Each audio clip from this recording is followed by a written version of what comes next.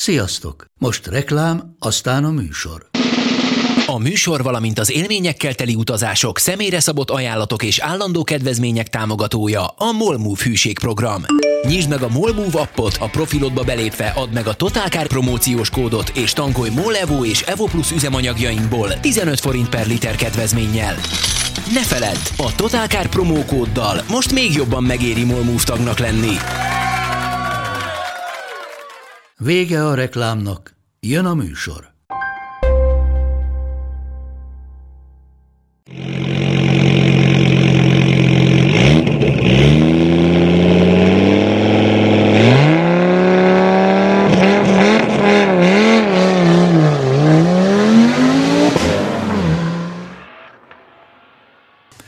No, hát akkor diszkrét papírcsörgéssel és szeretettel, szívvel köszöntjük az Égéstér 135. adásának hallgatóit azon a héten, amikor is hollywoodi celebek meztelen képei árasztották el az internetet. Nagyon jó képek mellesleg.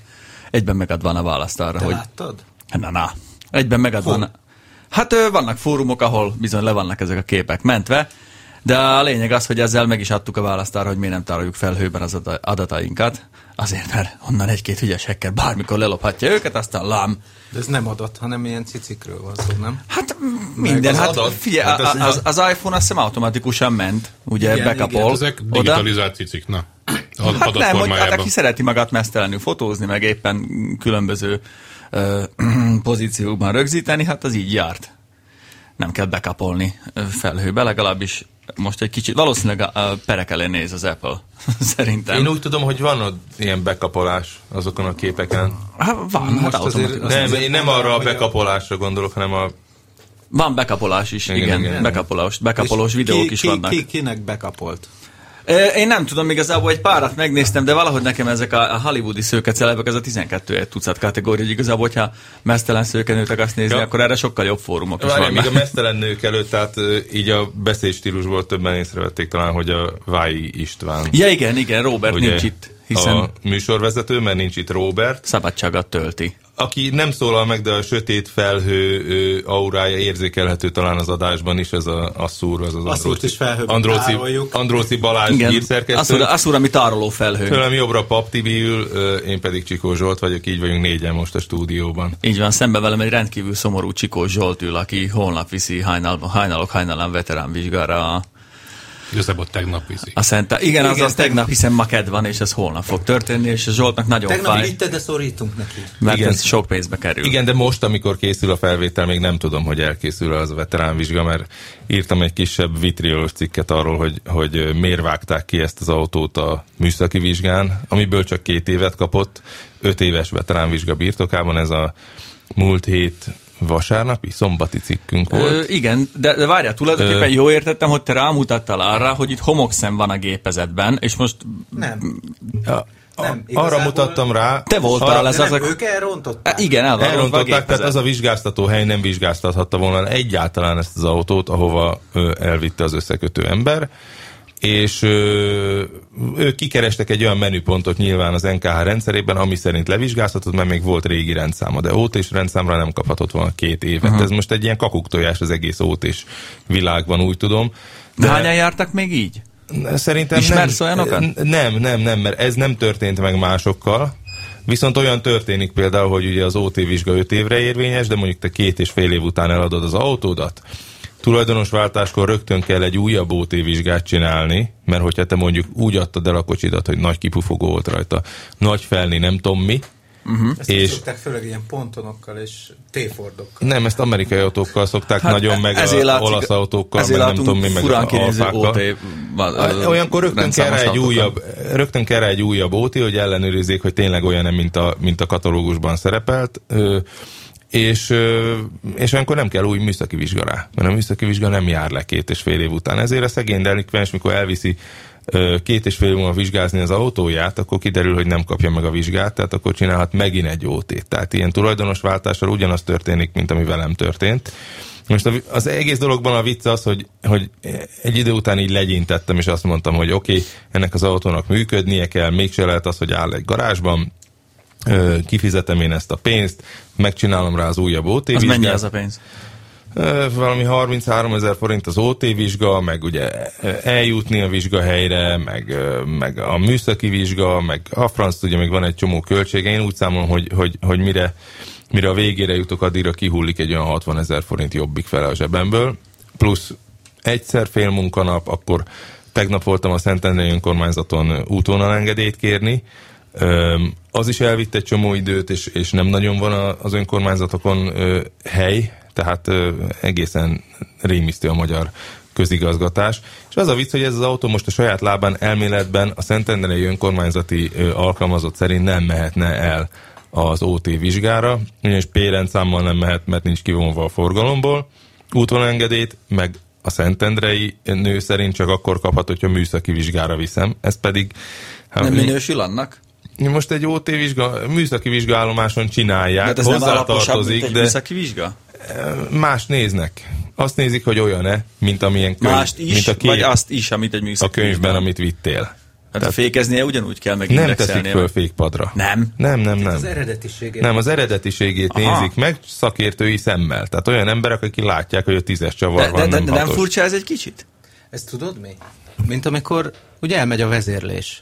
És onnantól kezdve, hogy volt egy autód, ami jól szívta, meg jól kipufogott, és akkor, mit tudom én, átugrott egy fogat, hisz most ugye ez a vizsga, ez átugrott itt egy fogat, hogy nem kapta meg 5 évre, és onnantól kezdve az egész rendszer turbulenciába kerül, de olyan szintig, hogy ezek szerint még a rohadt útvonal engedélyt se tudsz rá szerezni, hogy elmenj oda megcsináltatni azt, amit nem kéne megcsináltatnod, ha minden normálisan működött volna a túloldalon, tehát te nem rontottál el semmit, maximum annyit, hogy nem mentél oda, és nem borítottad rájuk az asztalt még másnap. De ezt én például nem tudtam, hogy az OT vizsga az nem jár műszaki kvázi vizsgálattal, mert egyrészt nem volt soha OT-s autóm, de nekem ez valahogy logikusnak tűnik, hogyha egyszer 5 évre kapsz engedélyt valamire, amit te forgalomba használsz, akkor egyben ugye a műszaki állapotát is vizsgáljuk már meg. Hát de el kell vinni műszaki vizsgára utána. Ami megint csak 5 évre szól. Ami megint csak 5 évre persze, szól. Mert egy duplán lehet húzni a lóvét. Okay, persze. Okay, tehát kétszer viszed az autót vizsgázni, ezért ilyen drága. Na most a más önkormányzatokon viszont kiadják az útvonalengedélyt, de én csak Szentendrén találtam már helyet, hogy szerda reggelig kapjak útvonalengedélyt. De hogyha a műszaki vizsga egy normál műszaki vizsga, akkor miért nem tud bármelyik műszaki vizsgállomást 5 évre adni neked műszakit? Mert az 5 év az olyan súlyos kritérium, hogy meg kell nézni, gondolom a franc tudja, fékfolyadék állapotát, meg a nem tudom, amit nem néznek nyilvánvalóan, de zárt technológiás helyre kell vinni, mert ott jobban értenek hozzá, és jobban biztosítottak a körülmények. Ezt nem lehet átlagos vizsgahelyen vizsgáztatni.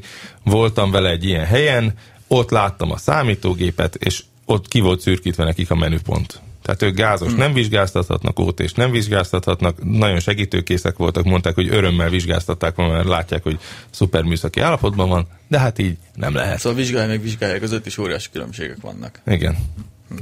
Az is egy vicc egyébként, hogy ez a műszaki vizsga valójában, ez kb. Az ilyen veterán szintű autók megvizsgálására született. Tehát, hogy ezt a vizsgarendszert mondjuk kiegészítették később ugye az eredetiségvizsgálatnak egy paródiájával, és a zöld kártya vizsgálat az is belekerült, de igazából műszakilag ez a vizsga, ez körülbelül az ilyen műszaki színvonalú autókra vonatkozik. Tehát te úgy mehetsz át egy hibás ESP-s autóval műszaki vizsgán, mint a húzat. Igen, de az öreg autó se tud átmenni olyan könnyen a műszaki vizsgán. Tehát, hát nyilván más kritériumokat vizsgálsz. Annak még kihívás volt. Igen. Annak még kihívás volt, de hát azért ez... De folyamatosan módosítják a paramétereket, amiket teljesíteniük kell ezeknek az autóknak, és van nekem nem OT-s öreg autóm, amit viszek műszaki vizsgára, és azzal mindig probléma van, hogy szét kell taposni a fékét, hogy hozza azokat az eredményeket. Mindig úgy épp határon van a húzás, mert ugye egy 4 dobfékes autónál mindig probléma az, hogy merre húz, akármilyen jól is van beállítva. Tehát az OT vizsgát azt arra találták ki, hogy azok az autók, amiknek még piros az indexük, még dobfékük van, akár húzalos fékük van, nem teljesítik az emissziós elvárásokat, nem tudnak olyat világítani, akkorát dudálni, azok is át tudjanak menni. Elnézést, de nem lenne közigazgatásilag is, meg emberileg is egyszerűbb? Oké, azt mondja, szedjék be a dupla pénzt, legyen OT vizsga, műszaki vizsga, de nem lehetne azt elérni, hogy ezt egy helyen tudják megcsinálni? De egy helyen csinálják. És egyszerre. Egyszerre? Tehát igen. Ott, ahol én OT vizsgáztatok, ott mellette megy a normál vizsga. Magyarán kitolod az udvarra, és betolod egy másik sorra? Nem, ezt nem fogom megcsinálni, mert oda nincs időpontom, meg mert ez egy nagyon teli állomás. Ez az. Hát, nem lenne effektívebb, de tényleg. Hogy amikor én olvasom... azért kínunkba röhögünk, tehát nem... Egyértelmű. Amikor én olvasom a profi posztját, hogy a gyereknek a menzakáját interneten összeállítod, elküldöd, és mire leérsz a rendszámmal a kártyádat, bedugod és megkapod az illetet. Hát én karvalom igen, de gépelt papíron viszed át ezeket az információkat, hogy ő átment a műszaki, vagy az OT vizsgán, és nem tudom valamit mondott nekünk, vagy nekem a Laci, hogy 3 hétig nem megy át valami adat a rendszerben, hogy ő vizsgázhat, és akkor ezt meg lehet gyorsítani egy kicsit, és akkor tud még talán aznap is, vagy másnap már vizsgázni, de ezt nem szokták tudni. Hogy az internet sebessége boríték vastagságától függ? Nem, mert te nem tudsz műszaki vizsgán pénzt adni a vizsgabiztosoknak. Én még ilyet nem láttam. Tehát te oda bemész Vályi Istvánként, és elkezdesz pénzt lobogtatni, téged páros lábbal kirúgnak. Nem is lobogtatok pénzt, hát a vizsgabiztosnak az a dolga, csinálja a dolga, de ne akarjon lehúzni. Jó, csak itt nincs borítékvastagság, itt inkább az van, hogy a rendszer nem működik, mert nem tudom mi van, mert ugye tárolja a fényképeket, amik készülnek a veteránvizsgán a MAVAMS, tárolja őket a Magyar Autóklub, az ő rendszereik nincsenek egymáshoz összekötve, bravo. És elméletileg a közlekedési múzeum is tárolja ezeket a képeket, meg az NKH is, meg az adatokat is, és ezek különböző rendszerekben léteznek, és az egyik nem hat ki a másikra. Na hát ez az. Hogy az integrálás az itt egy ismeretlen fogalom. Tényleg nincs 3 méternyi LAN-kábel, hogy a vizsgaállomástól az OT állomásig, ami effektíve ott van mellette, átérjen. De egyébként lenne jó, hogy egy ilyen rövid LAN-kábel, ahol a LAN-kábelként nem elmegy egészen Budapestig, majd vissza. Így van. Mert máshogy az életnek. Igen, csak azt tudni kell, hogy ez az egész... Csókos csatlakozón csatlakozik. Ez az egész veteránvizsga a magyar jogrendben egy ilyen tákolmány. Tehát jó, hogy a magyar jogrend többi része annyira módon betonbiztos alapokon csak ez a rohadt OT vizsgálunk ki belőle, ó Istenem. Miért? Hát ennyi módosítás után annak tökéletesnek kell lennie szerintem. Tehát a magyar jogrenddel nem hinném, hogy baj van. Annyira. Amikor egy év alatt 576-szor nyúlnak bele, akkor biztos a végeredmény már egy ilyen nagyon finomított, tökéletesen lézerprecízen működő dolog, ezt ne vitassuk, hát nyilván kellett. Az OT-hez nem nyúltak hozzá túl sokat. Az OT egy tákolás, nem is törvényi erejű az összes OT-s kivétel, hanem nem jut eszembe a szó, mindegy, szóval ezek ilyen klauzulákként léteznek, amik nincsenek összhangban különben az Európai Uniós rendszerrel, tavaly éppen ezért nem lehetett áttolni piros indexes autókat a műszaki vizsgán, miután megkapták az OT vizsgát, mert épp az EU-nál lejárt valami 5 éves türelmi idő ezekre a piros indexekre. Aztán most megint csináltak valamit, de igazából kéne egy átfogó törvényt csinálni, vagy egy törvénycikket csinálni az autók vizsgáztatására. És ez nincs meg, nem született arra meg. Az emberre, aki ezt meg tudja csinálni úgy, hogy az itt a baj szerintem, hogy nagyon sok veterános tudna, hogy mit kéne ezzel csinálni, csak igazából nincsenek olyan helyzetben, hogy ezzel valamit is csinálni tudnának. Sokaknak érdeke, hogy ilyen zűrös legyen. Ja, hát tudod. Ez sokaknak érdeke. Tehát egy időben úgy működött ez a rendszer, hogy 5 évre megkaptad a veteránvizsgát, 5 évre a műszaki vizsgát, és tudtad, hogy hű, basszus, mindjárt el kell vinnem megint veteránvizsgára az autót, de hát már alukerék van rajta, azt se tudom, hol a lemezkerék, meg nagy kipufogó van, meg másik motort tettem bele, hajjaj, mi lesz? És elvitted 4 év, 11 hónapkor műszaki vizsgára a kocsit. És akkor még létezett érvényes OT vizsgája, tehát akkor kapott még 5 évet. Simán és utána, puszira. Nem puszira, hát létezett még érvényes vizsga. És akkor meg kellett kapni az 5 év újabb vizsgát, műszaki vizsgát. Hát persze, hát érvényes volt a veteránvizsga. És így 10 évre kitolható volt egy szem veteránvizsgával egy agyonmódosított autónak is a használata. Na, ezt módosították 2013 végén, és most már 60 napos veteránvizsga kell ahhoz, és tehát egy friss veteránvizsga, hogy a műszaki vizsgán átmenjen. És ebből már kicsúsztam, persze. Ebből én kicsúsztam, hát én 2014 áprilisában próbáltam vizsgáztatni. Én nem is akartam volna semmit megkerülni, az én autóm olyan eredeti, hogy oda jöhetnek Stuttgartból, és tehát jó, hát ezt tudjuk, elolvastuk. Zsolt, és nem lenne az, hogy ennek a méregfogát is kihúzná, hogyha lenne egy veteráni műszaki vizsga? Szuper lenne, de az logikus lenne. A kettőt integrálná. Ezt mondtam én is az előbb, hogy igen. Miért nem lehet ezt az logikus csinálni? Lenne, és mi meg ebben tehát a Svejket mindannyian olvastunk. Hát most akkor miről beszélünk, jó? Akkor láttál sörgyári kapricsót. Igen. Na, hát szóval... Ugye. Na jó, hát figyelj, szerintem lapozzunk arra a témára, ami leginkább rezonál most, és már múltkor is pedzegettük, de ma jelent meg Zásdani remek cikke erről a váci halálos balesetről. 2 nappal ezelőtt, úgy hogy ma kedden jelent meg a Dani. Ma a műsor készülések. Így van, és van benne egy nagyon-nagyon tanulságos videó, amihez igazából nem is kellett sok, csak annyi, hogy elmenjünk a Hungaroring támpájájára, ahol 2 teljesen egyforma autót gumizták föl különböző módokon. Nyárival, egyébként ezek ilyen kiszuperált rendőrautók voltak. Abból a Ford Focus, fehér Focus. Mit lebeg még mindig az országban, legalább a fele szerintem eladatlan. Szerintem egy részét exportálták. Azt mondod, hogy legalább a fele. Le is verte a jó fókuszok árát rendesen a rendőrségi flotta. Igen, utána mondták, hogy a dízelt se bírják kereskedőkkel adni, mert nem hiszik el az emberek, hogy csak benzines volt ilyen fókuszból. És hát ami a legtanulságosabb volt számomra ebből a videóból, bár azért aki sokat autózik, meg aki nem hülye, azt tudja, hogy a felemásabb roncs, mármint úgy, hogy nem csak méretben, hanem összetételében, téli-nyári a random tengelyen, mert hogyha ugyanez lett volna elő, akkor ott is nagy a baj. Az a létező legrosszabb megoldás menetbiztonság szempontjából. Márpedig a balesetet szenvedett Audin jól látszik, hogy az egy gumi, ami ott van hátul, az egy kerék, az egy gyári alufelnél egy nyári gumi, a többi pedig téli. Ezzel nem azt akarjuk mondani, hogy csak ez kellett a balesethez, de nagyon-nagyon könnyen lehet, és a Dani videója ezt ékesen bizonyítja, hogy tényleg 20-szal nem tudnak elfordulni. Igaz, hogy fellocsolt pályán, de viszont az Audi meg nem 20-szal jött. Igen, ugye a vicc az egészben, hogy ott volt ez a rendőrautó, és akkor néztük, hogy akkor csináljuk. De te is ott voltál, persze. Hogy tegyünk föl egy nyári gumit a téli gumis autóra, és akkor akkor most basszus, akkor most le kell ott emelőzni a másik autóról a nyári gumit, és átrakni. Nem, kinyitottuk a csomagtartót, megnéztük a pótkeréköreget, és ott figyelt be egyébként, ahogy minden más autóban, amelyik a közúton szaladgál, hiszen gondoljunk bele, hogy 90%-ában 5 téli gumit kéne venni 4 helyett, és azt is átszereltetni, az mennyi többlet költség? Hát meg két garnitúra egyforma felnit kéne tartani, és a legtöbb emberek a nyári felnél az nagyobb, mint a téli. 20% és mondjuk egy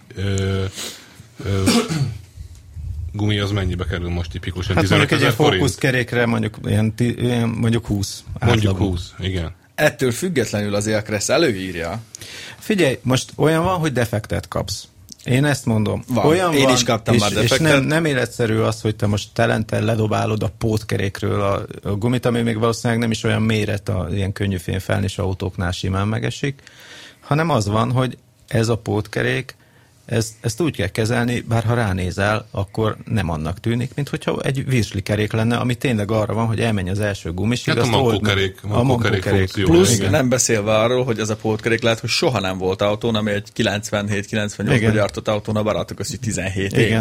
Igen. Tehát van mintázata, és már lehet, hogy ennek ellenére nem tapad, mert előregedett az anyag, ugye ezekből kipárolognak anyagok, oldószerek, állt a napon ott a 50 fokos autóban, nem tudom mi. Vagy pont az nem állt a napon, érted? Teljesen mindegy. Ennek az egyetlen egy nagy csúnya tanulsága volt, hogy ott láttam, hogy tényleg hogy el akartam indítani a videót, amikor volt ez, hogy még egy kicsit fellocsoljuk a pályát, és vegyes gumi. Mire megtaláltam a rec gombot, addigra már úgy pörgött az autó, hogy se az oktatónak, se az ESP-nek nem volt köze hozzá, de olyan szinten nem, hogy ezen mind a hárman meglepődtünk, akik ott voltunk, tehát Dani, a Pesvolt Feri, aki az oktató, és én is, hogy atyavilág. Nyilván a körülmények... Nyilván, mert ráadásul egy hátsó tengely, így van. Akkor még szóval, hogyha már olyan, akkor hogy inkább előre tegyük, ha már nagyon muszáj, és az elsőt rakjuk hátra. Itt én azt mondom, hogy az a fő elv, hogy amilyen keveset lehet vele autózni.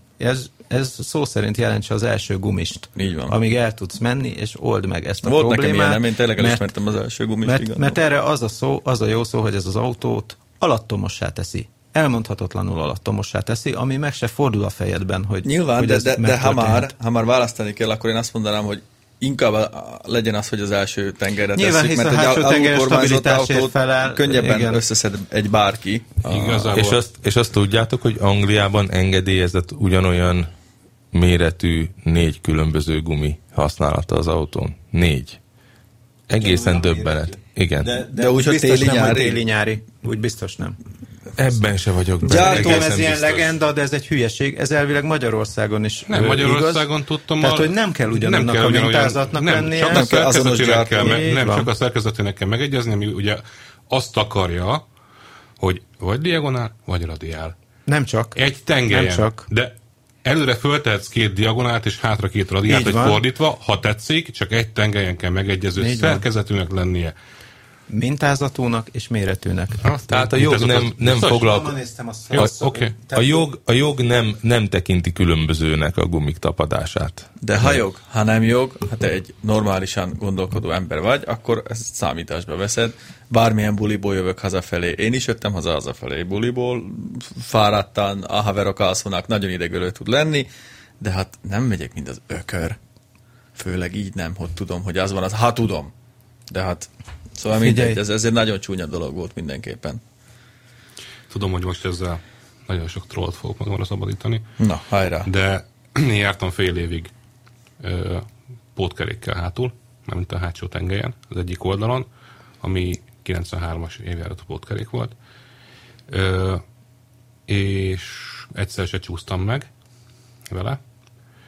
Igaz, hogy nyáron volt. Ebből számomra az a tanulság egyébként. De egyébként a másik 3 keréken téli gumi volt nyáron? Igen. Ha már ennyire érdekel. És ugye még hadd folytassam. Igazából az a trükk, hogy értelmesen kell megválasztani sebességet. Tehát van egy olyan határhelyzet, ahol már számít, hogy aszimmetrikus a gumid. Nem feltétlen kell vizesnek lenni az útnak, hanem elég, ha gyorsan mész hozzá. És vizes úton meg az ember próbáljon óvatosan menni. Tehát ez olyan, hogyha ott a tábla, hogy 110-zel mehetsz, és szakad az eső, akkor menjél inkább 90-nel, és húzod ki a külső sávba. Ez inkább a trükkje szerintem, tehát önmérséklet. A másik nagy tanulság az volt, hogy a nyári gumival, ugye ott van egy kör, ami meg köröznek az autóval, és az nagyobb sebességgel tudott menni. Azt nem mondom, hogy jobb volt vezetni közben az autót. De nem a téli gumi, ugye? A téli gumi. Ez valószínűleg a téli gumival lehetett nagyobb sebességgel menni. Igen, mert ugye a téli gumikat azt telenyomják a szilikával, és egy ilyen 5 km/h-val, ott mutatta a műszer, az gyorsabban tudott menni. Na hát mennyire volt meleg? De 20-valahány fok lehetett. Ilyen borult volt az ég, tehát az aszfalt nem volt 60 fokos, mint augusztusban a hungaroringi futamon szokott lenni.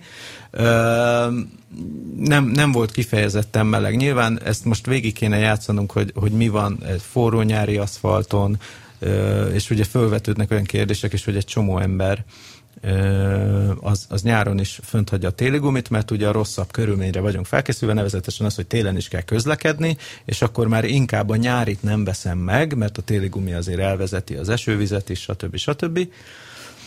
És azt mondják erre ilyen gumiipari szakemberek, hogy azért nem feltétlen előnyös a téli gumi számára az, hogy te elkezded használni nyáron, mert egyszerűen úgy megsüti a nap. Tehát, hogy nincs olyan UV-védelme, megeszi az anyagát a nap. Hát sokkal könnyebben kopik. Melegben sokkal gyorsabban elkopik. Érted, eldobott, kész, de hogy biztonsági szempontból sem előnyös, és akkor ez odáig fajulhat, hogy leválik a futófelület, hogyha ilyen szerencsétlen nyár. Hadd legyek én az ördögügyvédje, ezért azt mindannyian látjuk, és ne csináljunk úgy, mint nem látnánk, hogy egy szett gumi, az még 60 és 80 ezer forint között van, attól függően. Nyilván 2 szett gumi 2-szer annyiba kerül. És nem mindenkinek van ott a zsebében az a pénz, amikor autóval jár. Hát erre mondhatjuk, hogy ha majomra telik, teljén banára is. Szóval... De Magyarországon nem így, igen, ez az elv. A gyakorlat meg nem ez. Ezt próbálom mondani. Hát igen, a gyakorlat meg én erre azt hogy megveszi az autót, és nincs rá pénze, hogy gumizza. Értem. Én azt mondom, hogy a technika fejlődik, és azt szoktuk mondani, hogy ami mindenre jó, az semmire sem jó igazán, és egy 15 éve a 4 évszakos gumikra is ezt mondtuk. Én ezt ma már nem merném kijelenteni, hogy nem jobb optimum. Akkor inkább megvenni egy jó 4 évszakos garnitúrát, valami európait. Tehát, hogy nem ilyen. Hát azért teszteken még mindig rendre alul maradnak alul marad, de a teszteknél, hogy mondjam, hogy mondjam. Oké, hát az ADAC-nek már nem hiszünk nyilván. De nem csak az ADAC-nak, tehát aki nem a boltba veszi meg a gumit, annak nem hiszünk. Különben tegyük hozzá, hogy Magyarországon nagyon sokan járnak 200-300 ezer forintos autóval. A 200-300 ezer forintos autók, de még a 800 ezeresek is, néha még a 1,5 milliósak is olyan állapotban vannak műszakilag. Én elég gyakran ülök be véletlenül, vagy tesztelni, vagy valaki mutat egy autót, vagy épp veszek egyet, amilyen olcsó, és rémisztő, hogy mik vannak ezekben az autókban, hogy mennyire nincs futóművük. Pista, neked minden autódon az összes futóműelemet ki kellett cserélni nagyjából, amikor megvetted. Én is általában, Katinak a Mercién is, ami egy gyönyörű állapotú 190-es, úgy voltak szétesve az első szilindblokkok, hogy kotyogott az egész futómű, és sikított kanyarban, stb. És akkor beszélünk még a fékekről, a nem lecserélt fékfolyadékról, az össze-vissza világító lámpákról, stb. Tehát nem ez az első, itt az emberek túlélésére autóznak, és a túlélésére autózásba nem fér bele két komplett jó szett gumi. Én erre azt mondanám, hogy nem érzik. Ezzel tök jó rámutatta arra a gondra, hogy ahányszor így beleülsz egy kölcsönautóba, ezért nem is szeretek kölcsönautóba ülni, mert utána megkezdik, hogy milyen, és nem érzik egyszerűen, mert ezért nincsenek is tisztában vele, hogy mennyibe kerül valójában egy autó fenntartása, mert nem annyi, hogy olajcsere meg tankolunk, aki tényleg komolyan törődik az autóról, most nem az olvasók 2-3%-ára gondolok, akik majd kommentelnek, hanem arra maradék 140 000-re, aki naponta olvassa az újságot, nem érzik, hát elég, ha mész az Árpád-hídon, naponta látsz olyan rommá ütött lengéscsillapítós autókat, hogy imbolyog egy fél órát még azután, hogy átment egy csatorna. Meg nem látod a kerekét, úgy pattog, tudod? Na, igen. De és nem érzik az emberek. De én nem is vinném el ezt a kérdést a gumitól. Tehát az most az autó műszaki maradjunk csak a guminál. Maradjunk csak a guminál. Bemész egy jó kis használt autó telepre, nincs pénzed, veszel egy olcsó használt autót. A egészen nagy és neves nepper telepek, vagy használt autótelepek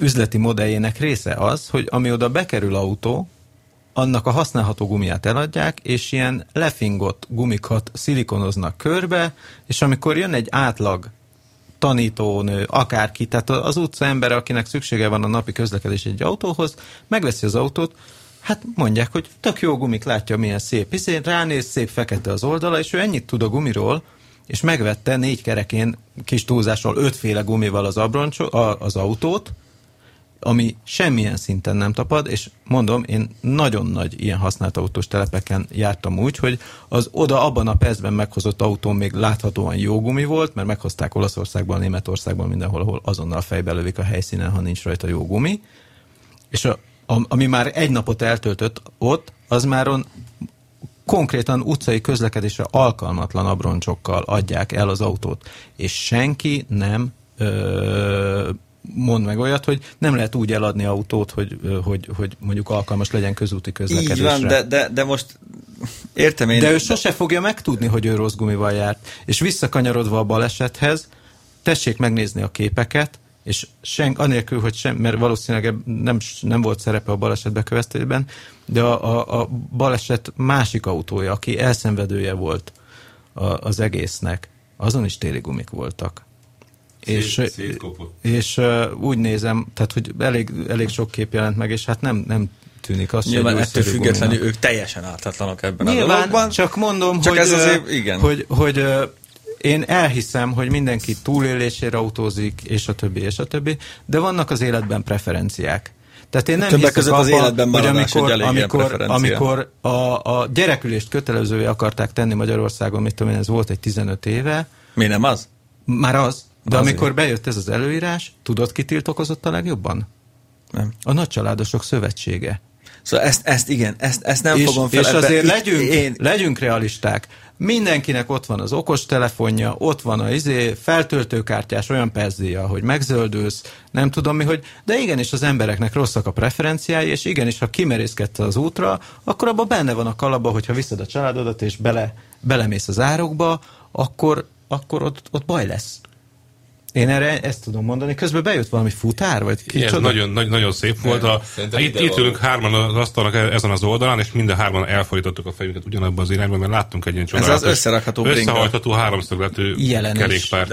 Aminek a váza olyan magasra jön, mint az ülés. Ez a hátizsák bringa igazából. Már kipróbáljátok műsor után, de ez nagyon érdekes, amit a Tibi mond, hogy tényleg nem szeretünk a biztonságunkra költeni, mert majd a jó Isten megvéd minket. Nem kell szeretni, csak jó sorrendbe kell rakni akkor is a költéseket, amiket meg tudunk tenni. Nem szeretünk, nagyon sokszor nem tudnak. Így van. És ezt látni kell. De ezzel megint eljutunk oda, hogy az valójában az autózás tulajdonképpen egy rohadt luxus. Igen, de jártál te a Vidám-Vásár utcában párszor ott a telepen. Jártam. Hogy hívják? Nem Imre? Ernőnél. Figyelj, akik azokat az autókat megveszik, éppen hogy műszaki vizsgával, szerinted mire költenek? Azon kívül, hogy örülnek, hogyha összekaparnak 400 forintot benzinre. Mire? Jó, de ez messzire vezet. Ez megint oda vezet, hogy működne a tömegközlekedés. Senki nem járna autóval, blablabla. Én azt mondom, hogy azért az Ernőféle autók példája nem tipikus. Olyan szempontból... Igen. Nem. Figyelj, Ernőhöz járt föl vidéki kereskedő, azt mondta, hogy hát azért neki rendbe kell adnia az autót, mert vidéken nem ilyen igénytelnek az emberek, hogy megvegyék ilyen állapotban, ahogy az Ernőtől megveszi, már bocsánat. És ő azt hiszem csak Suzuki-kat hordott le valahova Kelet-Magyarországra. Tehát azért hogy mondjam, én pont most beszéltünk erről a szerkesztőségben, hogy azért most így elmennénk egy nagy Tesco parkolóba, vagy valamilyen bevásárlóközpont parkolóba, és végignéznéd ezeket az 5 évnél idősebb Touareg, Volvo XC90, ML Merci, X5-ös BMW, végignéznéd a profilmélységet, és azt tapasztalnád, hogy 90%-on agyonkopott, hihetetlen elhasznált gumik vannak, mert kiderült, hogy ezt meg lehet venni egy Kia Ceed árából, csak kiderül, hogy 150 000 forint egy gumire. Hát főleg, ráadásul mondjuk egy BMW rámfot. Mert ezek a nagyméretű gumik, ezek nagyon-nagyon drágák. Tehát, hogy azért ne úgy állítsuk már be azt, hogy szargumin járni az egy szociális előjog. Nem az. Nem előjog. Vagy egy szociális kényszer. Nem, várjál. Én azt mondom, hogy a közúton ennek az aránya sokkal rosszabb, mint amilyen az emberek anyagi helyzete arányaiban. Én azt mondtam erre, hogy ez egy jelenség. Ez így van. Tetszik, nem tetszik. Próbálunk ellene harcolni. Én is avondó vagyok, hogy mondjuk azt, akinek csak lehet, hogy igen, költsön erre, foglalkozzon vele, legalább 4 évszakos gumit. Én azt mondom, hogy jó állapotú téli gumit nyáron még az se nagy dolog, de legyen rendes gumia, tehát ne valami szétkapott fos, legalább, mit tudom én, 5 mm-es profilmélység, és akkor, vagy akkor nem lehet nagy baj, így van. Igen, nem lehet nagy baja, de azt látnod kell, neked is, nekem is, mindenkinek, hogy ez egy jelenség. És de tudod, miért van ez így? Én ezt nem tagadom, hogy ez egy jelenség. Okai vannak, az ember úgy működik, hogy megveszi magának a legjobbnak tűnő autót, és amikor kiderül, hogy mennyibe kerül etetni, akkor visszahőköl. Mert ő nem gondolta végig előre. Neki a BMW tetszett, az X5-ös tetszett, a jelvény tetszett, az, hogy nagy bőrülés van benne, az tetszett. Ne általánosítsuk, nem mindenki ilyen. Nem, de sokan vannak ez egy jelenség, tehát ezt nem véletlenül figyeltem meg. Lássuk, hogy ez van. De mondok egy neked 10 éves BMW-nek nincs ára. Van, mit tudom, 2,5 millióra kapsz egy ilyet, veszel 2,5 millió egy ilyen kocsit, és amikor kiderül, hogy 6 kilóra egy garnitúr, akkor mi nem veszed meg? Figyelj, ennyi? Értem, én azt mondom, hogy ezért ne tegyük azt, tehát hogy azt mondjuk, hogy mondjuk aránytalanul sok ember jár ahhoz képest a rosszabb gumival, mint ahány valójában ki tudná fizetni. Tehát, hogy a te példádnál maradjunk, hogy te azt mondtad, hogy x ideig jártál a pótkerékkel hátul, így van. Tehát az a baj, hogy igazából ebben nem csak az van benne, hogy nem lett volna rá pénz, mert szerintem azért csak kiszorítottad volna abban a hónapban, amikor... Nem lett volna gond valószínűleg, de valószínűleg van olyan ember, akinek gond lett volna. Van, csak egyrészt, nem annyi van, mint a hány gumival jár. Másrészt meg az is egyfajta nincs rá, hogy az embernek nincs ideje ezzel foglalkozni adott esetben, mert van egy családod, van egy munkád, és közben az autó csak egy eszköz. Én ehhez csak annyit tennék hozzá, hogy most ne én legyek az, aki mindig megmondja a faszaságot, de én úgy gondolom, hogy volt a Daninak ez a visszautalak erre, nagyon érdekes mondatot mondott ott az egyik ilyen közlekedési szakértő, az autópályás előzésről, meg haladásról, hogy miért megy mindenki ilyen hülyén. Hogy ha nem fogják fel a közlekedők, hogy a közlekedés az egy társasjáték, és nem érzik át a saját felelősségüket ebbe a játékba, azzal, hogy te veszélyeztetsz, vagy megölhetsz a saját slendrián fasságodból másokat, amíg ez a felelősség nem tudatosul az emberekben, már pedig mitől is tudatosulna? Ebbe az országban bárkit bármilyen vontak felelősségre az utóbbi években? Nem. Addig ez így is marad.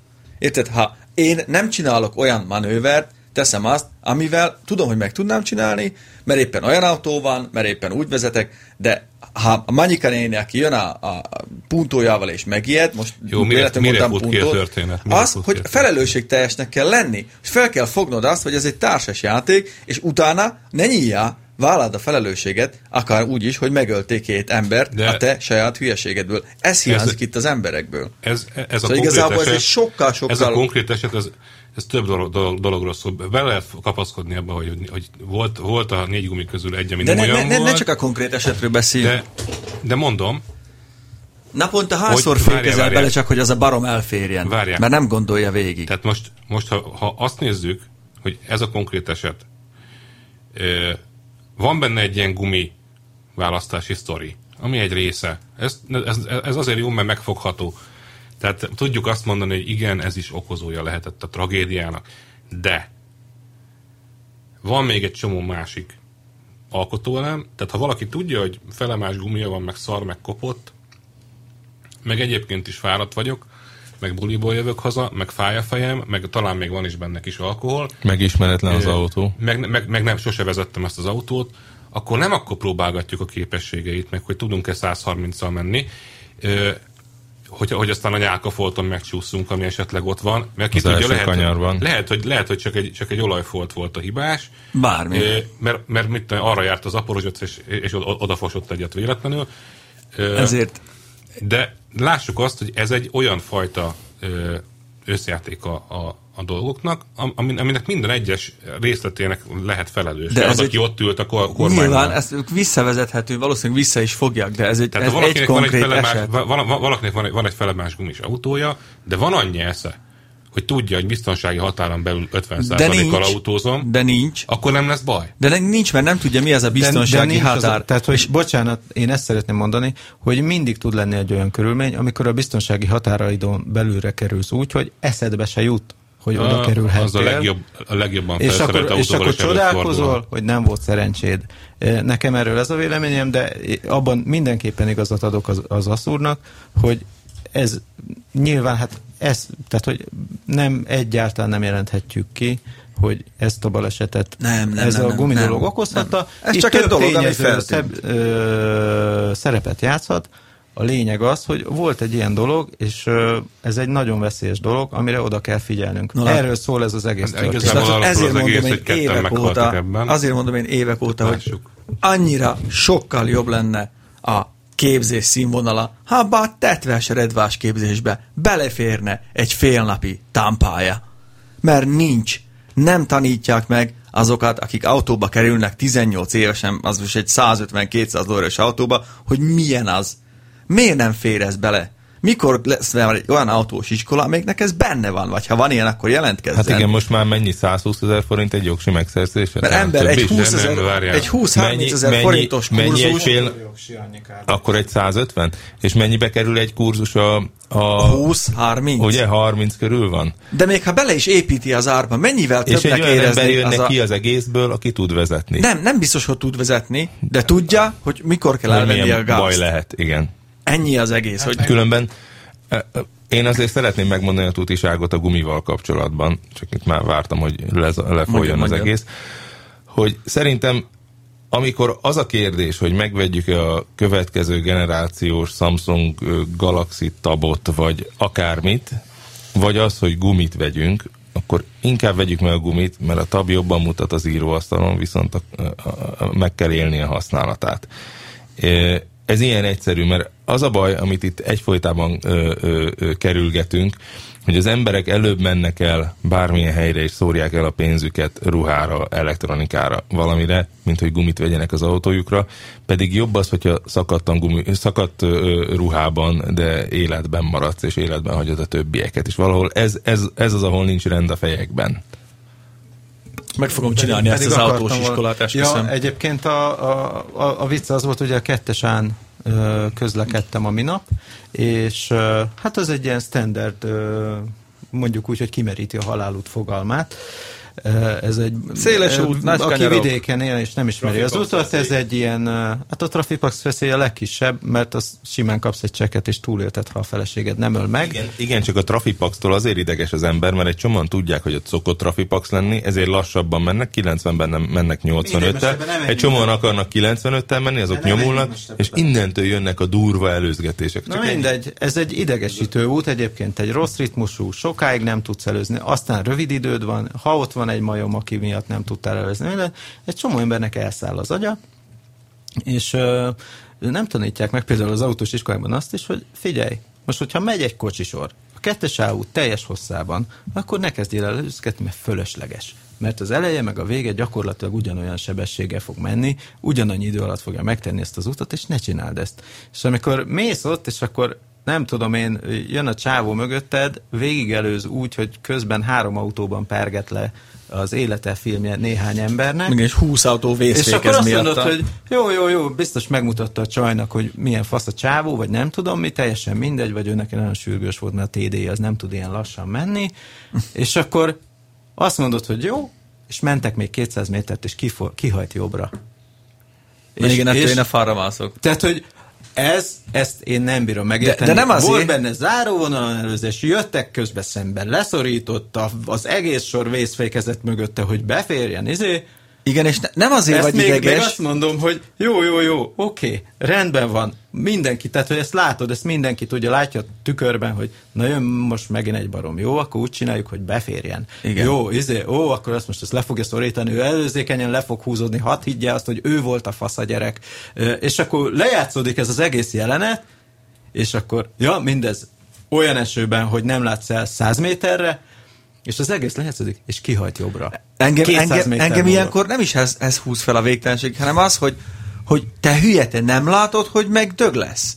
Téged ez nem zavar? Meg nem érdekel. De azért nem mindenki turán frici az utakon, érted? És annyira túlvállalják magukat az emberek, hogy látod, hogy azok úgy kacsázik az autó, hogy a Jóisten tartja az utat. Nincs itt rendben a fejekben szerintem minden. És van ebben egy ilyen fordított pszichológia is például, hogy szakadó esőben mersz menni, úgy is tudod, hogy a rendőrt nem eszik ki a fenemérni. Egyébként olyankor nincs Trafipax veszély, ezt mondanám, mert olyan eső volt, hogy hiába lő le 1 kilométerről a Trafipax, meg 200 méterre nem lehetett ellátni. Igazából... Így születnek a 190-nel menő talentók. Igen. Igazából fordítva kéne ezt csinálni valahogy, vagy nem tudom. Mit? Esős Trafipax? Hogy esőbe kizavarni a rendőröket, igen, és akkor bazd meg, szedjenek ki mindenkit, nem jó, mert nem lehet kitölteni a papírokat.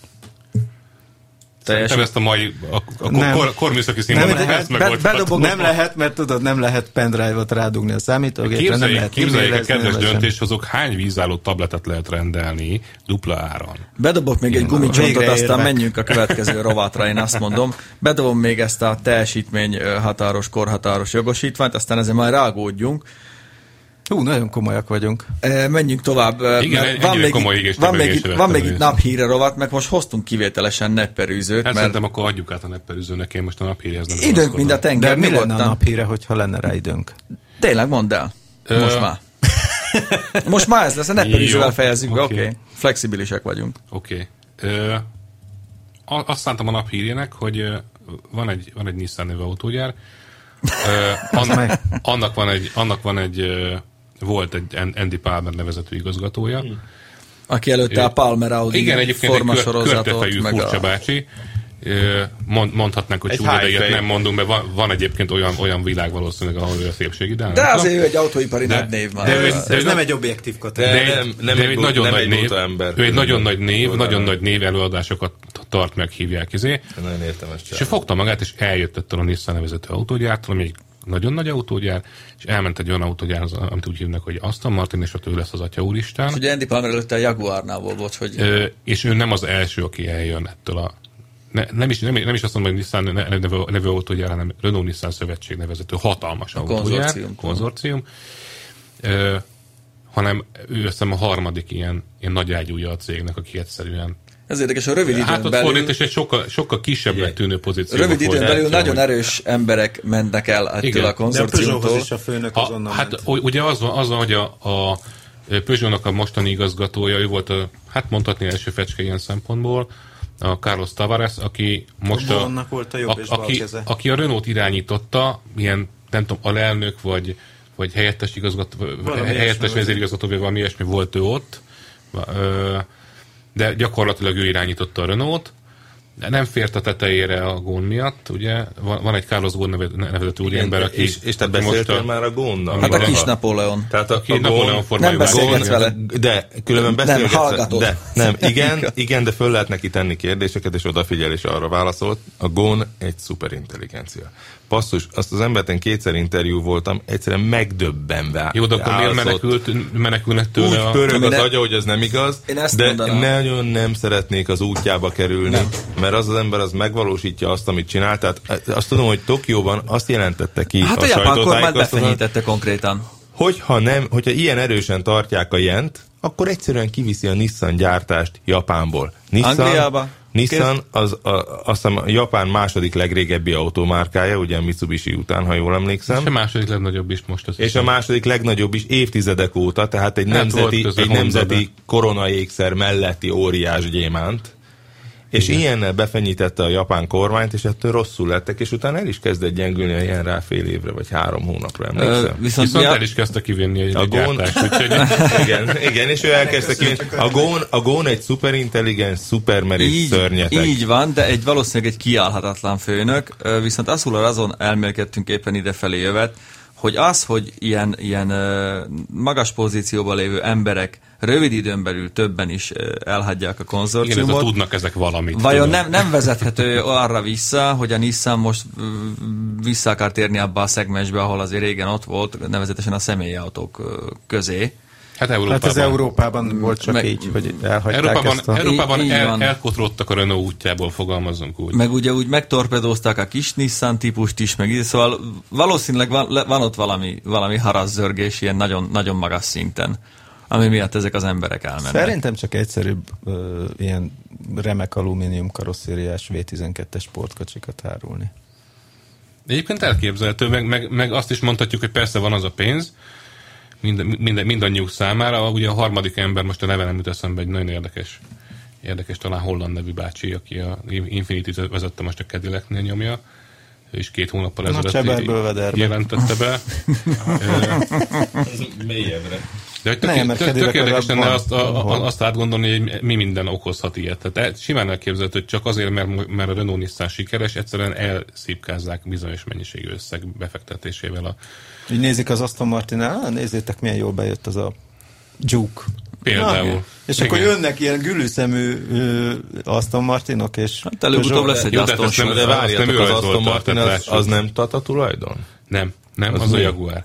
Jaguar és a Land Rover. Az Aston Martin kérlek szépen 2...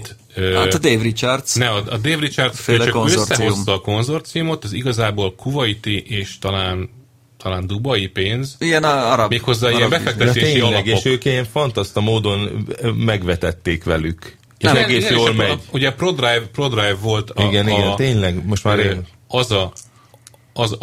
az erő, ami összehozta ezt a pénzt a Richards alá. Ügyes volt. Tehát a Richards ügyesen csinálta, de Isten igazából, aki most a tulajdonos, az se nem szakmai befektető, tehát semmi fogalma nincs arról, hogy ott mi folyik tulajdonképpen. De megvannak. Ő bedobta oda a 2 zsák pénzét, és azt gondolja, hogy egyszer majd kijön belőle 2,5 zsák, vagy nem tudom. Ebből mi az autótértelemben azt láttuk, hogy mindig ilyen lassan döglődő firmák születnek. Emlékszem, amikor a Lamborghinit megvette a Citroen, aztán továbbadta, nem tudom, mikor De Tomasoék megvették. Milyen Citroen? Nem, Chrysleré volt a Lamborghini. Vagy a Maseratit. És akkor a Maserati így elkezdett lefelé csúszni ezekkel a dobozszarokkal, és akkor a De Tomasoék vették meg, akkor nekik is volt ilyen elképzelésük, hogy azt hogy lehetne fölfuttatni, és a végén valahogy úgy nyúltak alá, hogy a semmiből ment. De figyelj, ez egyelőre működik. A Fiat, Lamborghini is ilyet az öreg De Tomaso meghalt, akkor a Fiat megvette. Igen.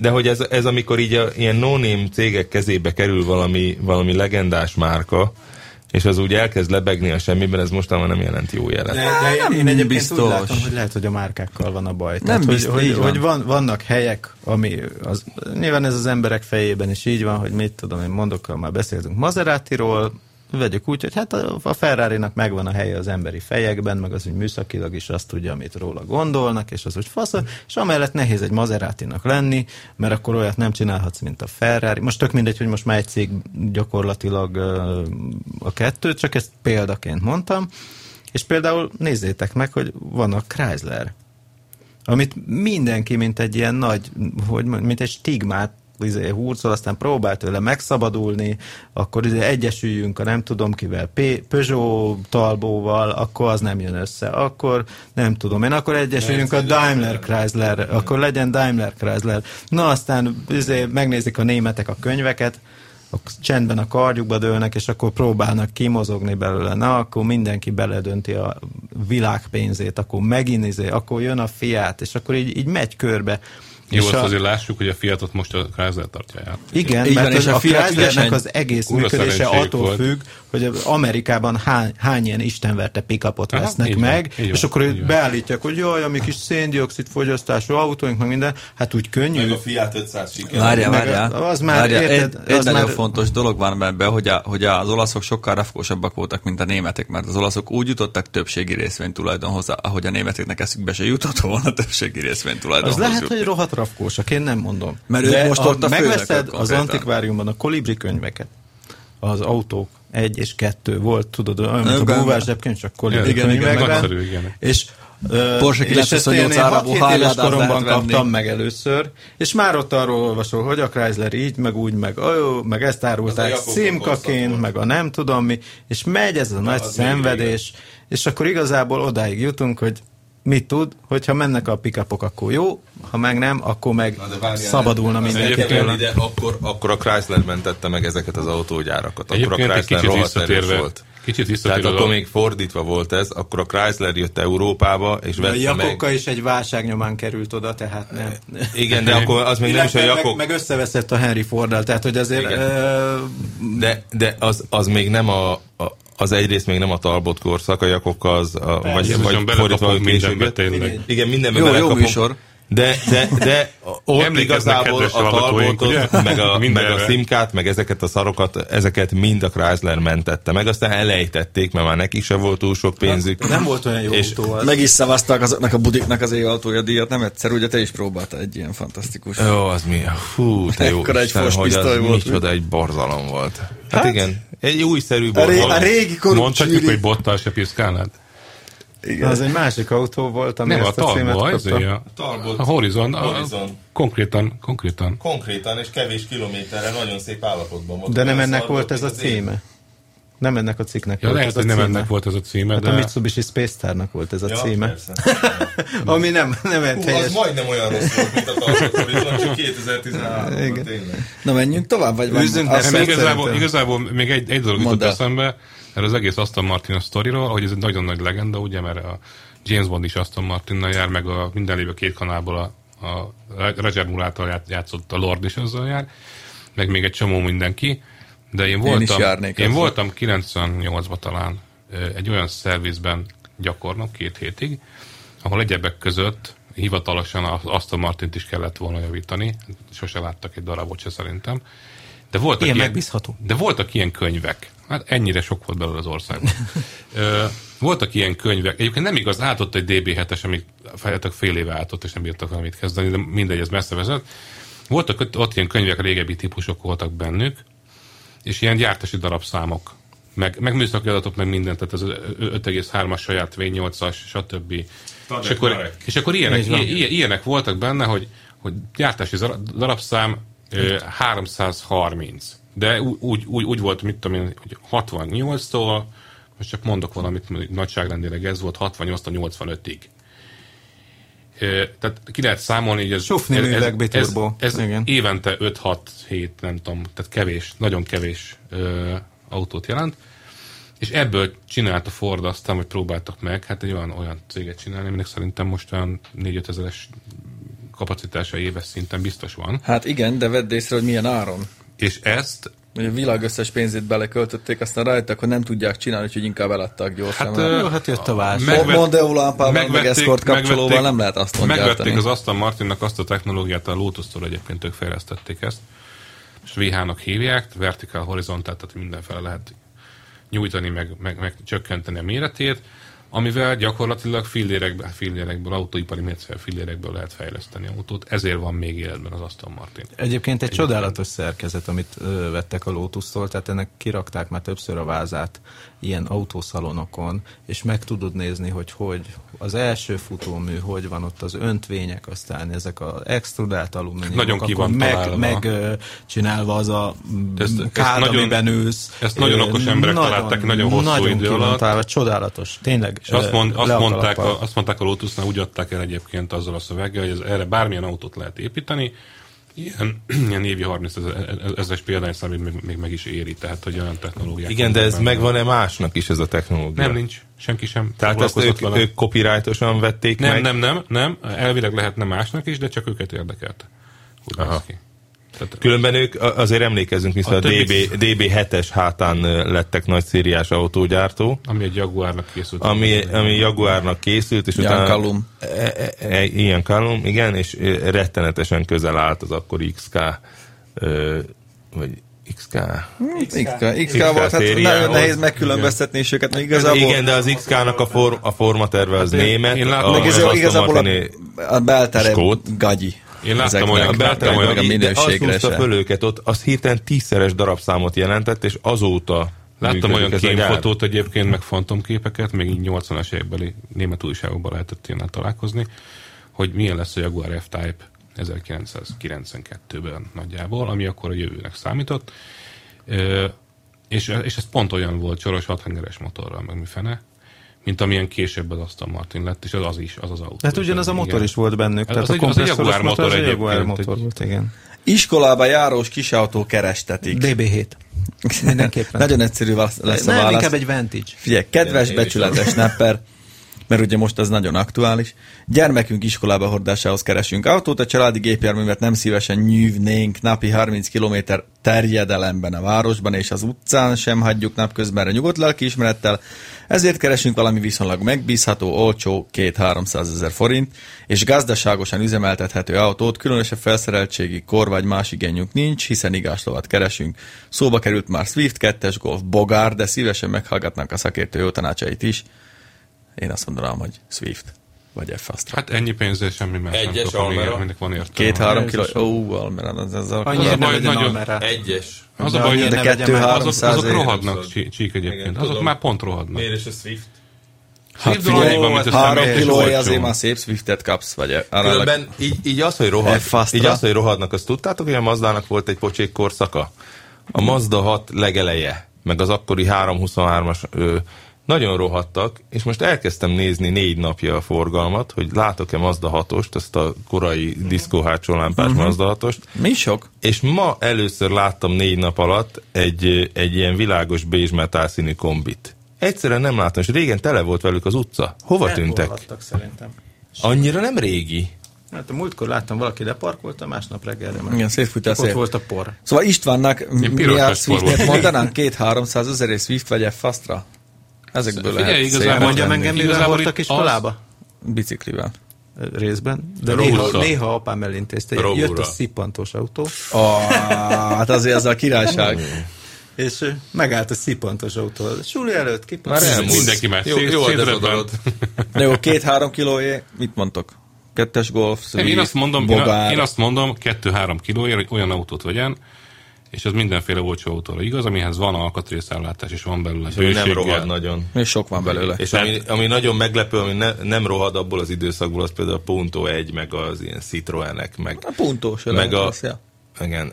De nem talál belőle jót. Az a baj, igen. Tehát nekem egy barátom fél évig keresett Puntót 200-300 ezer forintért, és végül egy 3 ajtós fehéret vett meg valami... Figyelj, Roberto most vett egy 5 ajtós 2003-as függőn légzsákos 70 ezret futott, 70 valamennyi ezret futott 2-es puntót, 1-2-es benzines, klímával, 5.35. Igen, de a 2-es nem jó. Sokkal jobb volt az 1-es puntó. Széthullik. 77 Mindenen beszarik a 2-es puntónak. Neki már volt HGT, de ez egy elég fapad. Na jó, szóval akkor olyat vegyél, amiből sok van, olcsó hozzá az alkatrész, azaz Swiftet vagy egyébként egy nehéz dilemma. Én lehet, hogy egyáltalán nem is vennék külön autót erre. Nyúzósnak városba? De most nem tudom. Hát, most veszel mondjuk egy bogár, hát egy ilyen bogárra szétszívod az agyadat.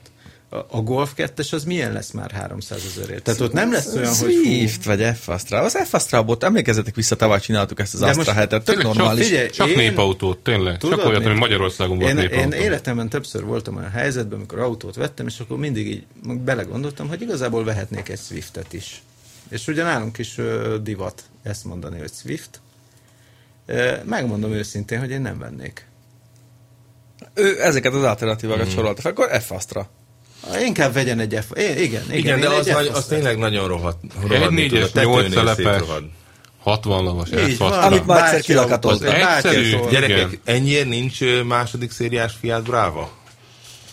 Hát elporlad a kilincse is, basszus. Nem. Dehogy nem láttam már. A lámpái kiég. Porlad a kilincse, múltkor láttam. Ja, hát a műanyag. Bár Csikós kollégánk ezt nyomná, én nem támogatom. Na jó, menjünk tovább. Ez mondom, ami sokkal jobb. Az mit jelent, hogy második széria? Volt egy olyan facelift, amit nem látsz rajta szinte. Ez a 1-2-16. Igen, és a műszerfal egy picit más lett. Jó, ez nagyon jó. Ez pont egybevág a készülő projektünkkel, amire még talán marad csak egy teaserként időnk, hogy... Hát ezt el is mondhatom, hogy... Ezt szerintem nem mondom. Csak annyi, hogy érdemes lesz Total Cart figyelni. Igen, ezt mindenki októbertől novemberig, már egyrészt rendezvényeink is lesznek, meg egy fantasztikus kalandra indulunk valószínűleg Zás Danival, de legyen elég ennyi. Tisztelt becsületes nepperem, ugye ez mind kopasznak jön. Kérem, adjon tanácsot, milyen autót tudna ajánlani, ami a következő feltételeknek megfelel. Legyen 4x4-es a hobbi miatt, szükség van az összkerékhajtásra, illetve télen jól jön, mivel nem túl lapos vidéken élünk, magyarán hegyes vidéken. Nem kell tökéletes terepjáró, csak azért ne legyen teljesen tehetetlen sáros terepen való közlekedésben, ehhez azonnal hozzáteszem, hogy gumi, az többet számít. Ne akadjon fel az első bakhatom, meg a hasmagasság. Lehessen vele normálisan közúton közlekedni, fogyasszon keveset, mert munkabejáráshoz is kell, 80 km munkanap, terephasználat is 50 km-re van, legyen megbízható, viszonylag nagy, 4 fő plusz kellő csomagtartó, keret valahol 4-5 millió körül van, hosszú távra tervezve.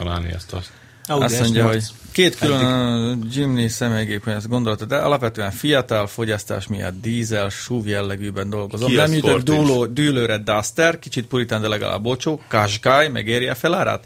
SX4 vagy a drágább, de idősebb kategória, X3 Sport és Grand Vitara RAV4, vagy valami teljesen más lehet a befutó. Ez mind elég jó különben. Tehát a kocka X-Trail is lehet jó.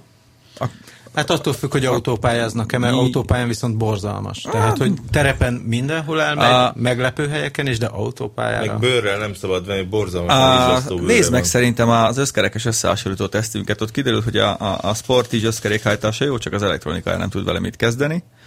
A Grand Vitara az egy mérhetetlenül öreg autó. Nem megy ő siratófalra, szerintem azt mondta, hogy enyhe terepre célra megfelel egyébként. Pont jó lesz. Hát akkor ott a RAV4 is. RAV4 is jó. A Grand Vitara egy traktor egyébként, ha amennyire jól tudom, akkor ez az előző RAV4-et egy használható terepjáró, de egy traktor. Az nem volt annyira rossz. Dízel. Az előtti volt eléggé. Jó, dízel kell neki. Miből? Hát ezekből. Hát Sportige Grand Vitara, azt inkább felejtsük el a Vitara. Hát én mondjuk Qashqaiból az 1.5 DC-t azt hanyagolnám. Az X-Trailből inkább a láncos dízelt keresik, igen. Az még Nissan motor, erre figyeljünk oda, nem a DCI motorost, ez ugye nekem volt egy használt. Így van, nem a legerősebb, de az... Suzuki-t azért nem érdemes vennie, mert az mind nagyon nyers. Tehát az arra, hogy így járkáljon vele országúton. Igen, de hogyha autózna is vele, akkor... Igen, a Duster az sokat forog autópályán, nagyon rettentő rövid a váltó áttétele. És a milyen kellemetlen 130? Hát nagyon hangos, van egy ilyen vibráció. A benzines Duster meg mindenhol máshol kellemetlen, mert annyira rövid a váltója. Igen. Viszont Qashqaiból csak benzinest vennék, az abban annyira jó az a 2 literes szívóbenzines. Édes Istenem, már ráindítózol, annyira nincs hangja. Igen, az borzalmasan csendes. Meg ugye nem is olyan drága. Hát nem tudom, de egyébként... Meg ugye hosszú távon, ha tervezel, ugye most volt erről egy cikkünk, hogy benzines vagy dízel, hát én nem vagyok benne biztos, hogy egy szívó benzines 2 literes Qashqai-jal hosszú távon nem jársz jobban, mint egy futott DCI. Hosszú távon is. Tehát az a baj, tudod, hogy viszont nincs belőle sok. Tehát, megnézed a izét, Qashqaiból, ugye, ami nem összkerekes, van a sima alap 1.6-os, abból van tele. Igen, 2 literes benzinesből nem kevés. 2 literes benzinesből 1.2-es, és akkor, vagy 1.2, és aztán vannak a dízelek, ami 1.5 DCI, az is frontajthásos, tehát az is kiesik, és van még a 2 literes DCI, ami az egy jó motor, de az elég drága, de hát... Meg aki olyat vett, az sok kilométert ment rögtön az elején. Hát az a baj itt inkább, hogy nem az a baj, hogy alapvetően, hogy dízel, az a baj, hogy tudni kell, hogy láncos Nissan motor. Az előélete. Igen, vagy Kia Sportage, a Bamba Sportage. Az előző generáció. Előző generáció, kuplungos összkerékhajtása van, tehát az azért elég sokat bír. De abban milyen ilyen saját motorjuk volt? Hát abban volt egy egész jó saját dízel. Hát ugyanez volt a Hyundai Tucson. Jól mondom? Tucson. A Tucson az meg úgy is néz ki. De azt hiszem, az egyébként nem saját dízel. Ez jó lesz, figyelj. Ez egy igazi. Ez valami saját fejlesztésnek mondták. Ez egy igazi. Az ember, aki megunta a Lagunát. Van ilyen? Miért a futóműves? Jó barátságban volt a futóművese, vagy sem? Országban lakik egy igazi Laguna kupé. De szép autó az. Szép, az Aston Martin seggű. Az. Szép. Gyönyörű. Ott lakik az utcánkban. Az egy gyönyörű kocsi. Ne, soha nem merném megvenni, de nagyon szép, az biztos. Az a fehér tesztautó, ami nálunk is volt, azért az... Hát rettentő kevésbé praktikus is, tehát sehova nem tudsz letenni benne egy gombos de hát leszaradt, hát ez egy kupé. De ez nem egy gombos tükör. Mi télen voltunk vele Egerben, csodás volt. Az a 2 literes is volt olyan rossz az autó különben. Nem rossz, de nagyon új volt meg, ezt tegyük hozzá. Na, olvasom. Kedves nepperűző, 2000-es évjáratú 1.6-os Lagunánkat szeretnénk lecserélni. Nagyon megszoktuk a kényelmét és a nagy teret, ami benne van, ezért hasonló kvalitású autóba gondolkodunk, 3 típus szemeltünk ki utódjának, melyek közül választanánk. Octavia, Mondeo vagy Mazda 6, 2008-2009-es évjáratban gondolkodunk, kb. Évi 20 000 kilométert megyünk vele, szóval 2008-2009, Mazda 6, Mondeo vagy Octavia. Évi 20 000-et megyünk vele, eddig még csak benzines autóink voltak, kicsit félek a dízeltől, de ezekből szinte csak dízelek vannak a piacon, benzines ritka, mint a fehér holló, legalábbis a Mazdából. A szívem a Mazda felé húz, de az eszem a Skoda és a Mondeo felé, mert olcsóbb, nem véletlenül, és mivel több van belőle, talán a bontott alkatrész is jobban lenne majd hozzá. Melyik lenne a jobb választás a 3 autó közül, de még kell bontott alkatrész azonnal? Én mondok a 3 közül egy negyediket, Citroen C5. De pár éves használt Citroen C5-ök már nem, azok már jó szériából vannak. Hát... És ha a kényelmet szereti, akkor most ez egy új szint lesz. Hát az igen, azért, mondjuk a Mondeo is kényelmes, meg... Ez a C5 az nem tágas. Bomba nagy. Hát van akkora, mint az a Laguna volt. Hát akkora van. Előrelépés. De ő ezen a 3 közül gondolkozik. Hát figyelj, benzines motorral. Nem mondanám egyikre se azt, hogy ne. Én meg igen. Csak jó állapotban. Én meg igen. A Mazda 6-ot ne tessék venni abból az időszakban, mert azok nem jók. Nagyon jó autók, de rettenetesen igénytelen belőle. Igen, de egy nagy előnye van a Mazda. Nem olyan nagyon igénytelen, de egy nagy előnye van a Mazdának 2008-2009-ről beszélünk. Hogy a Mondeók és a Skodák, hogy a Mondeók és a Skodák egyaránt céges autók voltak már külföldön is. Tehát ott nagyon nagy valószínűséggel belenyúl valami visszapörgetett autóba, míg ez a Mazda 6-nál kisebb eséllyel van jelen. Kedves Csaba, ajánlom, nézd meg. Volt egy nagyon remek összehasonlító tesztünk, amelyben szerepel több modernebb konkurensével egyetemben ugyanez a generációs Mazda 6-os, és kiderült, hogy az 1.8-as 130 lovas motor. Ez egy nagyon jó darab. Még mindig az volt a legjobb vezetni, és az volt a legjobb pakolni, mert ott az nagyon jó volt vezetni, de tényleg rettenetes volt beleülni. Hát így beleültél. De azt megszokod, ha beleülés tetszik, neked hadd döntse elő. Igen, ezt ő megnézés. Szürke sórjás műanyag, szürke sórjás műanyag. Kit érdekel, ha neki tetszik, de most arra kíváncsi, hogy szabad-e megvenni. Sórjás volt, csak ilyen nagyon egyszerű. Nem volt, jó minőségű volt, csak ilyen kicsit összevisszák a feliratot. Igen. De amúgy megbízható autó hírébe. Egyébként én Mazda hívő vagyok, de azt az autót nem szerettem. Mondeóból nehezen fogsz találni benzinest, én nem is tudom, mikor láttam utoljára. Állítólag van egy ilyen Kósa 1.6-os. Ez egy 6-os Mondeo? Szívó Mondeo. Szeretnék olyat, azt hiszem. Ez egy 6-os szívó Lagunája volt, most akkor miért ne lehetne jó neki. Octaviából még talán inkább. Az Octavia kisebb egy fél Az Octavia egy félmérettel kisebb. Viszont a csomagtartója azért az... A Lagunánál nem, ezeknél, amiket mondott. Jó, az egy 2008-2009-es Octavia. Térkínálatban egyébként a Mondeo az elképesztően. Igen, a Mondeo az biztos, hogy... Én igazából nem, én azon kéne elgondolkodni, hogy a Mazdánál tényleg az alkatrész kérdés. Tehát az, hogy most tetszik neki vagy se, az döntse. Figyelj, egy Lagunából egy Mondeóba vágyni, az olyan, mint mikor el akarod adni a 40 négyzetméteres lakótelepi másfél szobásodat, és egy 260 négyzetméteres hangárt akarsz venni. Csaba, nem kell, van közte lépés. Én azt mondom, hogy ne az internetről akarja okos lenni, hanem menjél el, üljél be egy Octaviába, egy Mondeóba, meg egy Mazda 6-osba, vesd össze őket, tudod te jól, hogy mik a preferenciáid, meg mik a prioritásaid, aztán az alapján döntsé. De az, hogy szívóbenzinest akarsz, azt én támogatom mondjuk, hogy évi 20 000-rel még éppen nem kell dízel szerintem. Hát igen, óvatosan a részecskeszűrővel. Hogyha dízel. Úgyhogy ennyi. De üld végig, aztán döntsi, mert minden háromból lehet találni benzinest, bár tényleg inkább a Mazdából lesz több, a másik kettőből tényleg ritka. De ez abszolút egyéni. Mindegyikből ritka, ezt mondom. Abszolút egyéni döntés. Mi meg lassan akkor el is köszönünk, aztán jövő héten visszavárjuk Robertet, aki most hova is fog menni? Szabadságra ment. De aztán megy valami nagyon érdekes útra. Közepesen érdekes útra. Közepesen érdekes útra megy az Adam Rocks. De biztosak vagyunk benne, valamit ki fog belőle hozni. Én már nagyon várom a videófelvételeket. Az első szupertitkos Adam Rocks videó. Fú, nagyon kíváncsi vagyok, mennyire lesz jó ez a... Egyébként a 3 hengeres motor az Adam, az új. Az benne lesz ebben az autóban, de nyugalom, mert bekerül a többi Ádámba is. Különben ne szóljátok le az Ádámot, mert én láttam egyet Stockholmban, így az utcán ment. Én is láttam a Budapesten egy sárgát. Két sarokra a Laguna Coupétól lakik egy ilyen Ádám a környékünkön, na? Te is mostanában fested a körmöd, vagy valami egyéb dolog? Tehát olyan fura helyen laksz. Én is csak csodálkozom.